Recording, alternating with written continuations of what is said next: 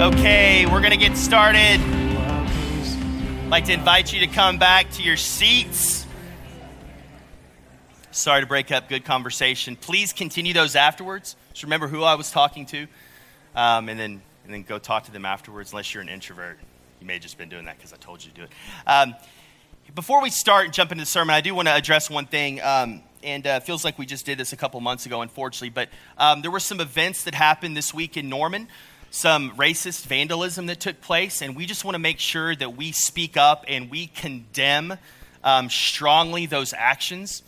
And it's hate, it's racist, there's no place for it in the city, and we just want to make that known as a church, that we're not going to remain silent on issues like this. And I was thinking this week as the events were unfolding, how should we respond? That's at least how should I respond? That's my first kind of knee jerk to some of this stuff. And obviously, we can say that it's a result of sinful humanity, all of us in a sinful world. That's true. We can also really get behind the law enforcement to find who did it, and we did, and it happened, and the law enforcement did an incredible job. It sounds like quickly responding.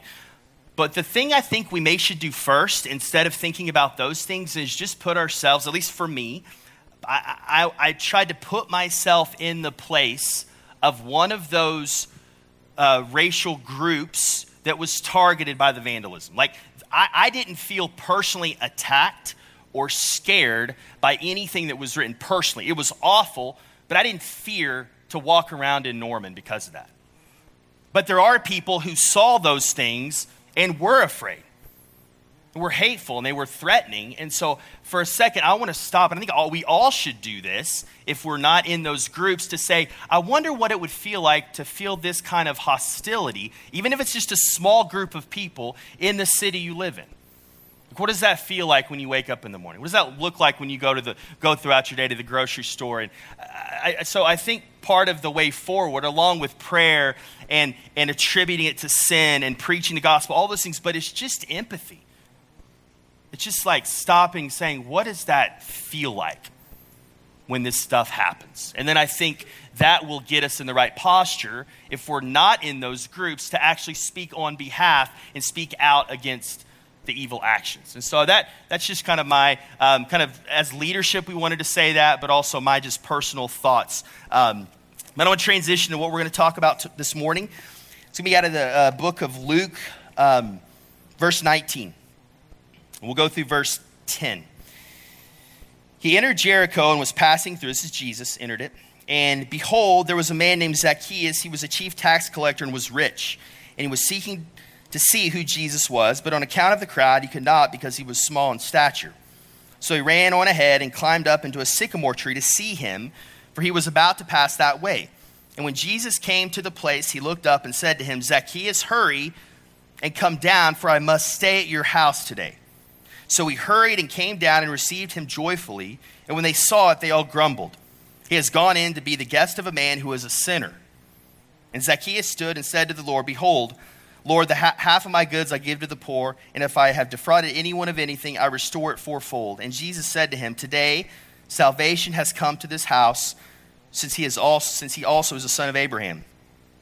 For the Son of Man came to seek and save the lost. Let's pray. Father, I pray this morning that we would now place ourselves under your word, that we would allow your word to do its work through the power of the Spirit, that it would change our mind and change our heart and change the way we would live as we would leave this place. I pray that your Spirit would just minister to all of us exactly where we need it, and that the gospel and the beauty of your grace and your mercy would be made clear in this passage we're going to look at today. It's in your Son's name we pray. Amen.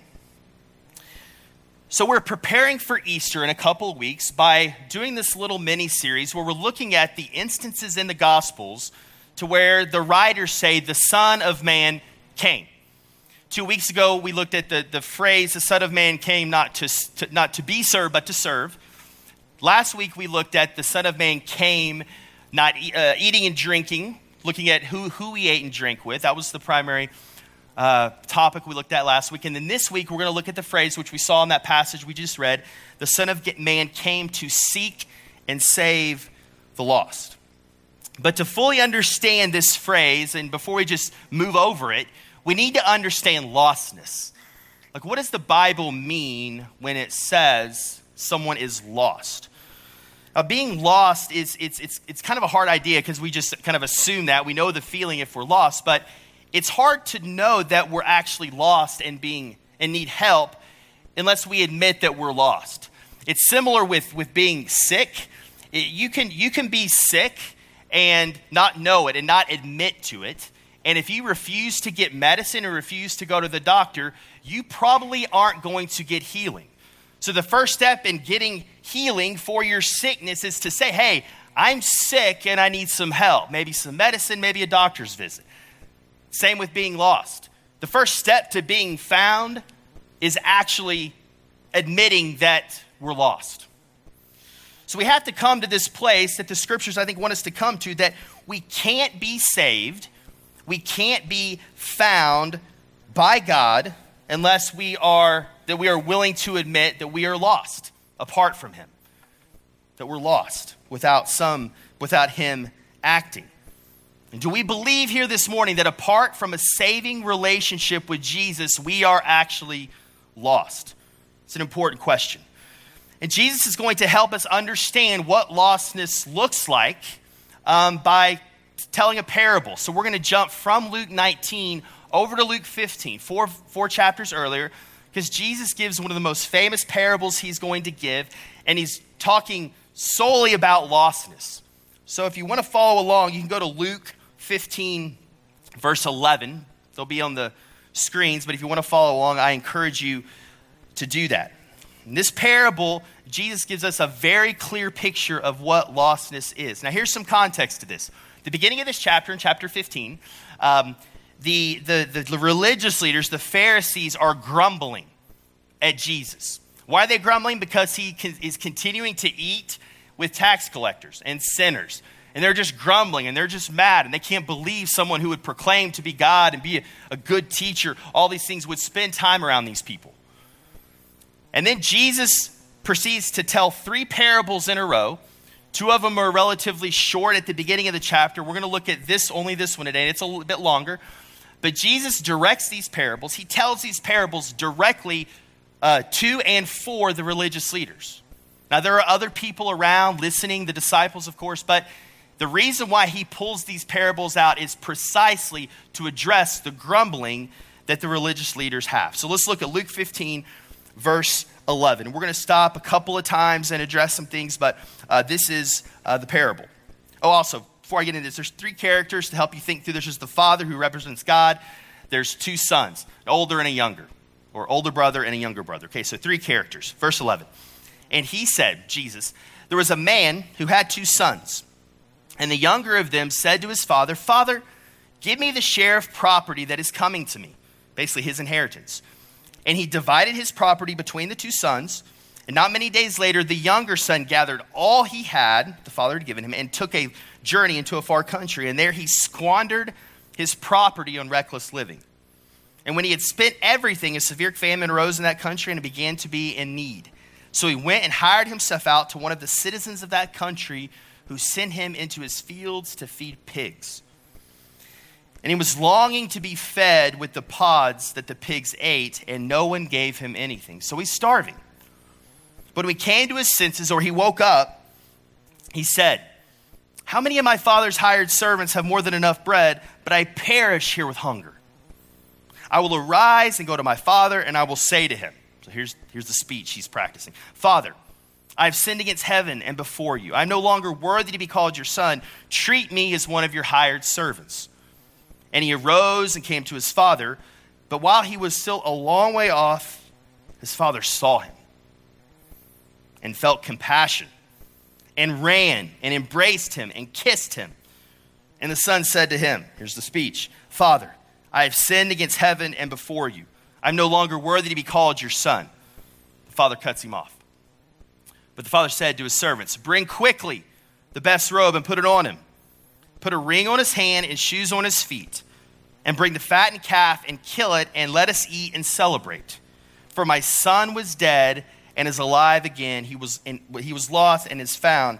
And they began to celebrate. So let's pause here and talk about this. The son asks for his inheritance before the father is dead. Basically saying, "Father, I wish you were dead so I could have my money.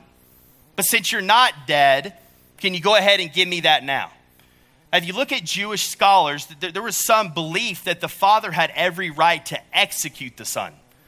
Like, that's how serious and just preposterous this evil request was by the son. Saying, "I don't really care about your money. I don't really care about you. I like your stuff, but I don't like you. I like your blessing, but I don't want any part of you. So can I have my inheritance now?" He believes that there's this lasting pleasure and happiness to be found outside of the father's household. He doesn't want to be in the normal rhythms of life that he's been in with his father and a functioning member of the household. Doesn't want to be under the authority of the father anymore. So he says, "I'm gone. I want out." And the father gives him the inheritance. The younger son takes the money and spends it on reckless living, the scriptures say. Seems like the economy may have went bad because this famine comes. He's not prepared for it because he has been living just recklessly. And he is taking care of the pigs and starts to look at what they're eating, and it starts to look like steak to him because he is so hungry. Like, that slop looks so good. He's starving. And the scriptures say at this point he comes to himself. He wakes up and remembers his father, and he thinks, "I remember that the servants that my father employed, they eat fine. They're taken care of at least. I'll just go back and maybe be one of them." And so he starts coming up with the most important speech of his life. And when he returns home and he's on this long journey, probably a long way off, the scriptures say that, but also just close enough where the father sees him and recognizes him. Father, it says, sees him in the distance, and he begins running. Now, in our culture, it's a little strange for an older man to run unless there's a sport involved. But for sure in this context, and this kind of Jewish older man, this would have been a no-no. This would have been undignified for a man to run like this. For us, to kind of put it in our context, imagine you're in Target and there's an older man just sprinting through the store. Like, that's not normal. You start thinking, okay, this man's done something wrong and is being chased, or someone has done something to him and he's chasing them. Or he's with his kids and he just passed a toy aisle and he's running away from it. Been there, done that. Avoid it. The father runs to him, though. Just kind of slams into him with a bear hug, kisses him. Again, not normal, not dignified. Like, this unconditional love that he is showing to this son is radical. It defies logic based off of what the son did to him, what the son asked for him. Wanted him dead, more or less, took the money, doesn't even take the money and invest it and double it and bring it back to say, "Hey, look what I did with the money."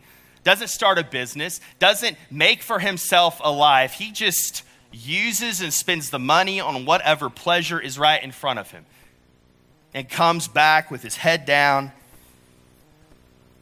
This is the person that the father is showing unconditional love to. And it should be mind-blowing to us. How could the father show this son, after what he has done, this much grace and mercy? And then he gives him 3 gifts. A robe, which was his robe.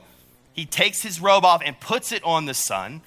It's kind of an echo of something else that we know in the scriptures, where we've been clothed with someone else's righteousness. And that's no accident there. He's clothed with the father's robe. He's protected with the father's robe now. A ring, which symbolizes authority. He's brought back into the authority structure of the household. And he's also given sandals. And sandals were something that only members of the household could wear inside. Every other person had to leave their sandals outside the door and walk in without sandals. So all of these things are basically, he's welcoming him. He's reinstating him back into the family, and even to a greater status than he had before. This is crazy. Unconditional. Son's brought nothing with him but empty hands. that he had squandered his living, his father's money.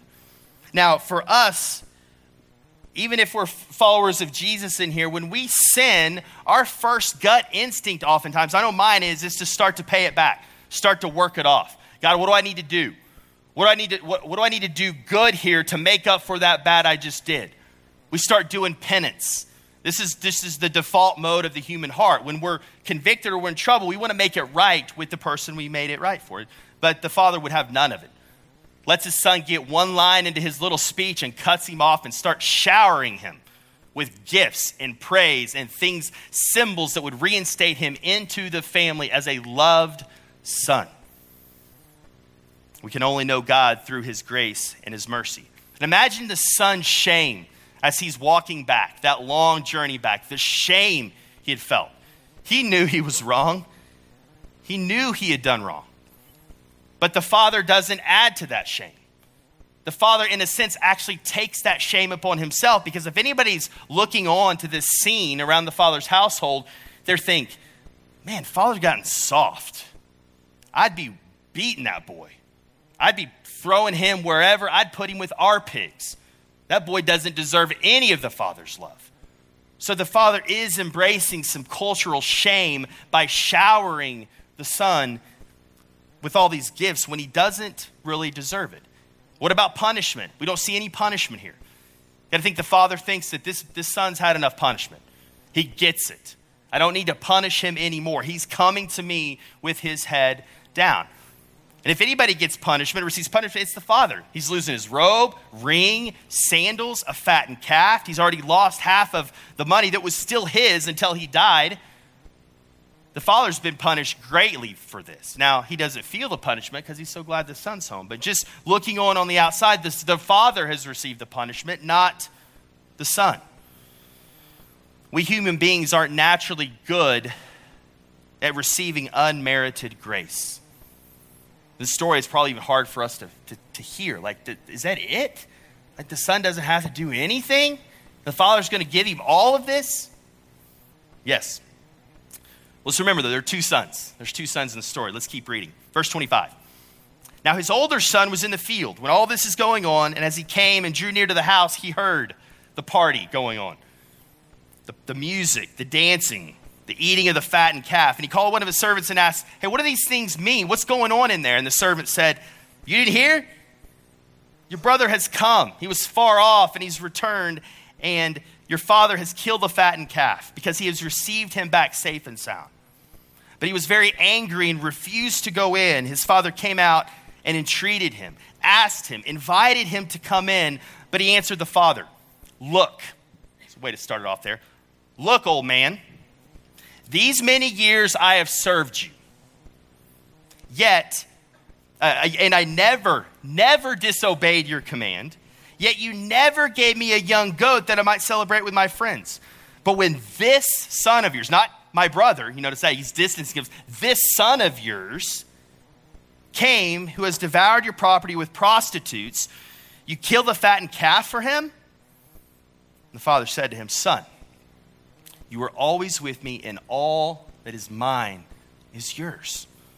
You have access to this. It was fitting to celebrate and be glad, for this your brother was dead and is alive. He was lost and is found. The older brother didn't witness everything we've just seen. He finds out from the servants after he hears the music. And when he finds out about what the father is did, he becomes angry. He becomes incensed what is going on here. What does he do? When the father entreats him to come in, does he see the grace of the father? No. Is he glad and overjoyed because his younger brother was lost and has come back? Is he joyful to see it? No. He's angry. First thing he does is he takes out his resume of righteousness and said, look at all the things I've done for you, Father. Look at all of this good stuff over all of the years. Then he throws in this, never have I disobeyed you. Now, right there, that's a tip. This guy's not perfect. We know that. And so even now he's getting more puffed up and he's getting more delusional in his righteousness. Like, here's my list and I've never disobeyed you. This is how he responds to the father asking him to come in. And the father reminds him of the love he has for him. Look around. You have access to all of this. I love you. You're here. He was gone. We have to remember who Jesus is talking to here. Remember, religious leaders. He's talking to the religious leaders. These guys only have one definition of lostness. It's immorality. They've set up these rules, taken the Old Testament law, taken it further, set with rules, guidelines. They kept track of it. And if you didn't conform to their rules, you were immoral, and that was the way you got lost. If you were immoral, not following the law, not being a good person according to their definition. And Jesus tells this parable to wake them up, to show them there are actually two ways to be lost. You could be immoral and be lost, and you could be moral and be lost. There's only one way to be found, and it's not just by being moral. It's the message he's trying to communicate to the religious leaders. There's two ways that we're alienated from God. There's only one way home. And I do think Jesus is giving us a paradigm here in Luke 15 for how we view lostness and our alienation from God. And he uses these two sons to teach us, these two kind of categories of people. So for the rest of our time, I want to dig in to these two ways of approaching God, these two ways of being lost of God, and look closer at it, because we all will fall into, I think, one of these categories. We'll go back and forth, I think, throughout our lives in different seasons, but in my experience, as I've walked through this paradigm with people, that most people lean towards one way or the other. You either lean towards being more of a younger brother, or you lean towards being more of an older brother. And if you still need some help on just like the two categories here, for you office lovers, you have younger brother Meredith, older brother Angela. Sorry, friends people. You have younger brother Joey, older brother Ross. Okay, for you This Is Us people, you have younger brother Kevin, older brother Randall. Okay, so if that helps you, and this passage is not talking about birth order. It's not talking about personality and birth order. It's talking about spiritually and how we relate to God. So let's look at the younger brother. These types are nonconformists, rule breakers, immoralists. Their sin is going to be more visible because they don't really care. They use people in their sin rather than condemn people in their sin. Even though they are not enslaved to rules, they're not free. They're enslaved to whatever the culture is dangling in front of them at the time that promises lasting pleasure. They chase pleasures here and there that won't satisfy. And for the younger brother, I think the truth here is that sin is deceiving. It promises freedom, but only brings slavery. The younger brother is not free. He's not free in this story when he took the father's money. He was enslaved to his pleasures then. And for sure, when he's with the pigs, he is enslaved to his sin. And he is alienated from God. So for the younger brother, submitting to Jesus' benevolent kingship is going to be really difficult. And maybe a lifelong battle to see Jesus as king and submit to that king.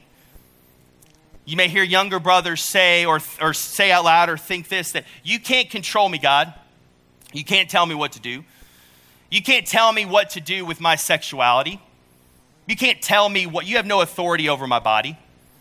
You have no authority on how I spend my money. You have no authority to tell me to deny myself and die to myself, because I need to live for myself, because I need the approval of whatever people over here I'm trying to get the approval of. So don't tell me to deny myself.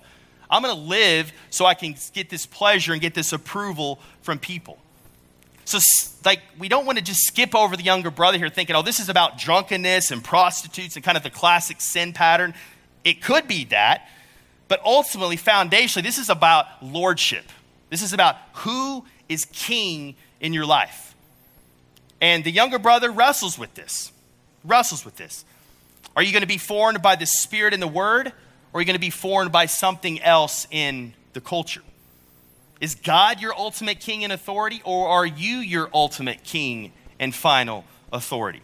These are questions for younger brothers. And I'm sure questions the younger brother was thinking through the whole time he was coming back to God. Now let's look at the senior, old senior over here. What a bundle of joy this guy is. Okay, older sons, which I am a card-carrying member of most times, are conformists. We're rule followers. We're moralists, at least according to the code we lay down that we want to play by. Our sin or their sin is usually more hidden. I like people to think I have it all together, so I'm going to hide my sin more than maybe a younger brother would, me personally. We condemn people rather than use people. We want to condemn people to lift ourselves up rather than use people like the younger brothers may. We're enslaved, or they're enslaved to their own rules and righteousness. See, the older brother in this story, he needed the father's approval to feel accepted. He had his checklist of morality. He needed a father to come along and check those boxes and say, good job, boy, good job, boy, good job, boy. And then he would have had everything he needed. He used the father to prop up his view of self-righteousness. He was obeying in order to be accepted by the father. He was relying on his performance to be loved by the father. And what this usually leads to is being prideful, having a lack of joy, and really having the inability to love people, because we're always looking at our own self-righteousness as older brothers. Now, he couldn't possibly have believed, the older brother, that how could this father have grace and mercy for someone as bad as my younger brother? Like, how could he do that? How could he do such a thing? And we see this in the Old Testament. Recognize the story of Jonah. Jonah knew that God would forgive, had the grace and mercy forgive the Ninevites. Jonah hated the Ninevites. Jonah said, I ain't preaching to the Ninevites. I'm not going to be a part of this plan. I'm heading the other direction. God said, no, you're not. You're going to go preach to the Ninevites. So we see Jonah wrestling with this, probably an older brother type, as a prophet in the Old Testament. And you notice throughout the story, the older brother is around the house. For years, he's around the house doing his thing, doing his duty. But at the end, he's not in the party. He's not in the party. And this should scare people who are older brothers. We could be around the church for many, many years, believe the right things, fall in line, conform, but never actually have a relationship with God based off of grace and mercy. It's scary. The older brother needs not just an attitude adjustment, he needs a new heart. He needs to be completely transformed from the inside out. Tim Keller, in his book, Prodigal God, which, by the way, I think is the best book on this chapter. I've learned so much from it over the years. He has a quote talking to older brothers saying, the main thing separating you and God is not your sin, but your damnable good works. Like, you're so worried about being good that you can't receive the grace and mercy of God, which is the requirement to be saved. In other words, they don't understand their lostness. At one point of the story, both sons are lost before the younger son comes home. They're both lost, but at the end of the story, only one is reconciled to God, or to the Father, who is representing God. And it's the younger one, because there's been repentance. And he's telling this story to the religious leaders to show them, you need to repent of being so awesome, so good.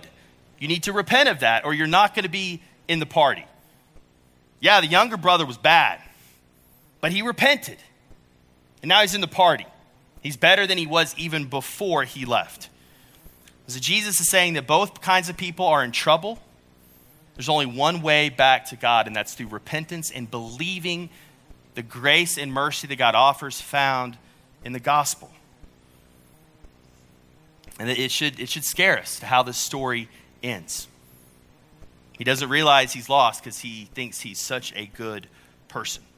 So here's the danger talking to older brothers, because this is more subtle. This is why I'm spending more time on it. Norman, Oklahoma. There's a lot of older brothers around, I think, because it's still good to call yourself a Christian around here. Not a lot of persecution. Good for your cultural resume if you can put what church you attend down on there. But my worry is that some, maybe many people in this city are, at one point in their life, walked an aisle, went down front, prayed a prayer, raised their hand, said yes to something, but it wasn't the gospel.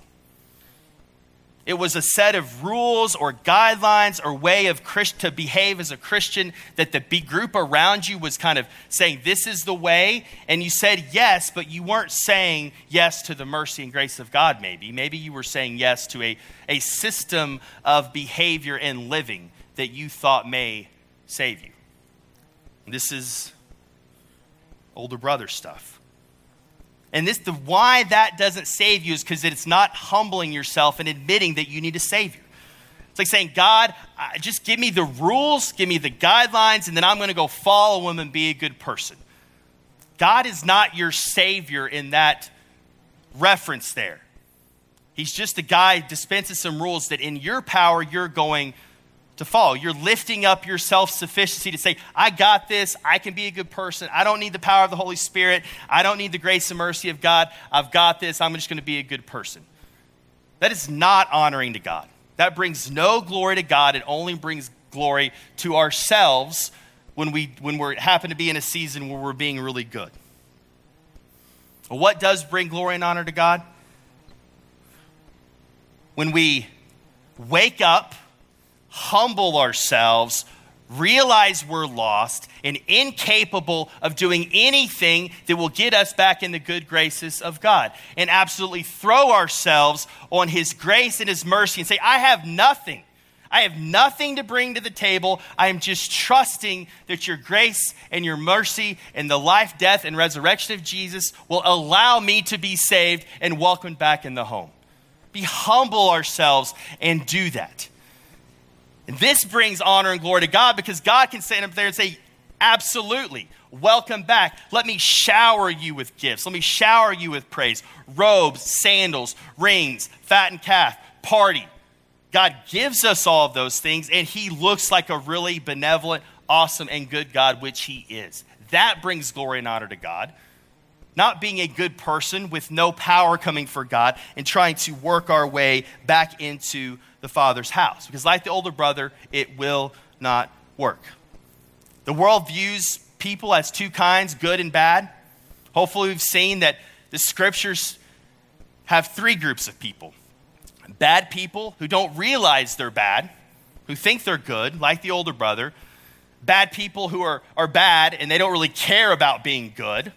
That's the younger brother before he woke up. Then you have bad people who actually realize they're bad and they need a savior. They need something outside of themselves to come in and save them and make them good through the righteousness of Jesus, not by their own good works.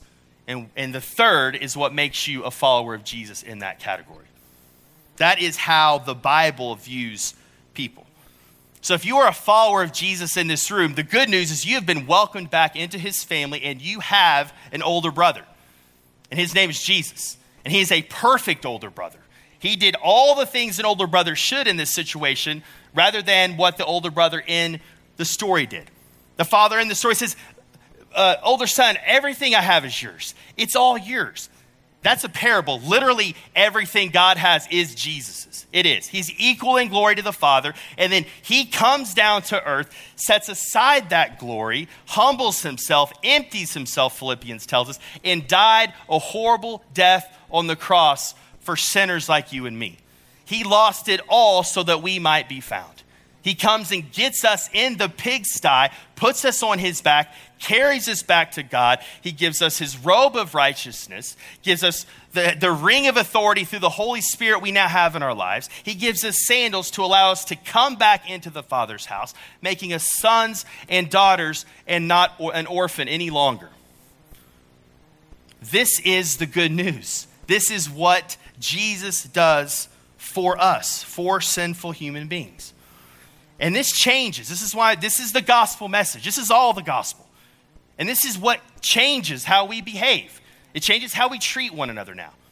It changes how we do mission, how we love the city. It changes how we read our Bible. It changes how we pray. It changes how we handle our money, our gifts, our time, all of our relationships, our families. This news changes everything. Which is why it's so beautiful and we want to talk about it over and over and over. Imagine now if the story continued on, the younger brother, younger son, and the father asks him to do something. You think this younger son's going to have a problem honoring his father with his life? I don't think so. The love of the Father is going to compel him to live a life that honors him. He's not going to be doing it like the older brother out of approval. He's already approved of. He's got the robe, he's got the ring, he's got the shoes. Daddy, you tell me what you want me to do. I am all yours.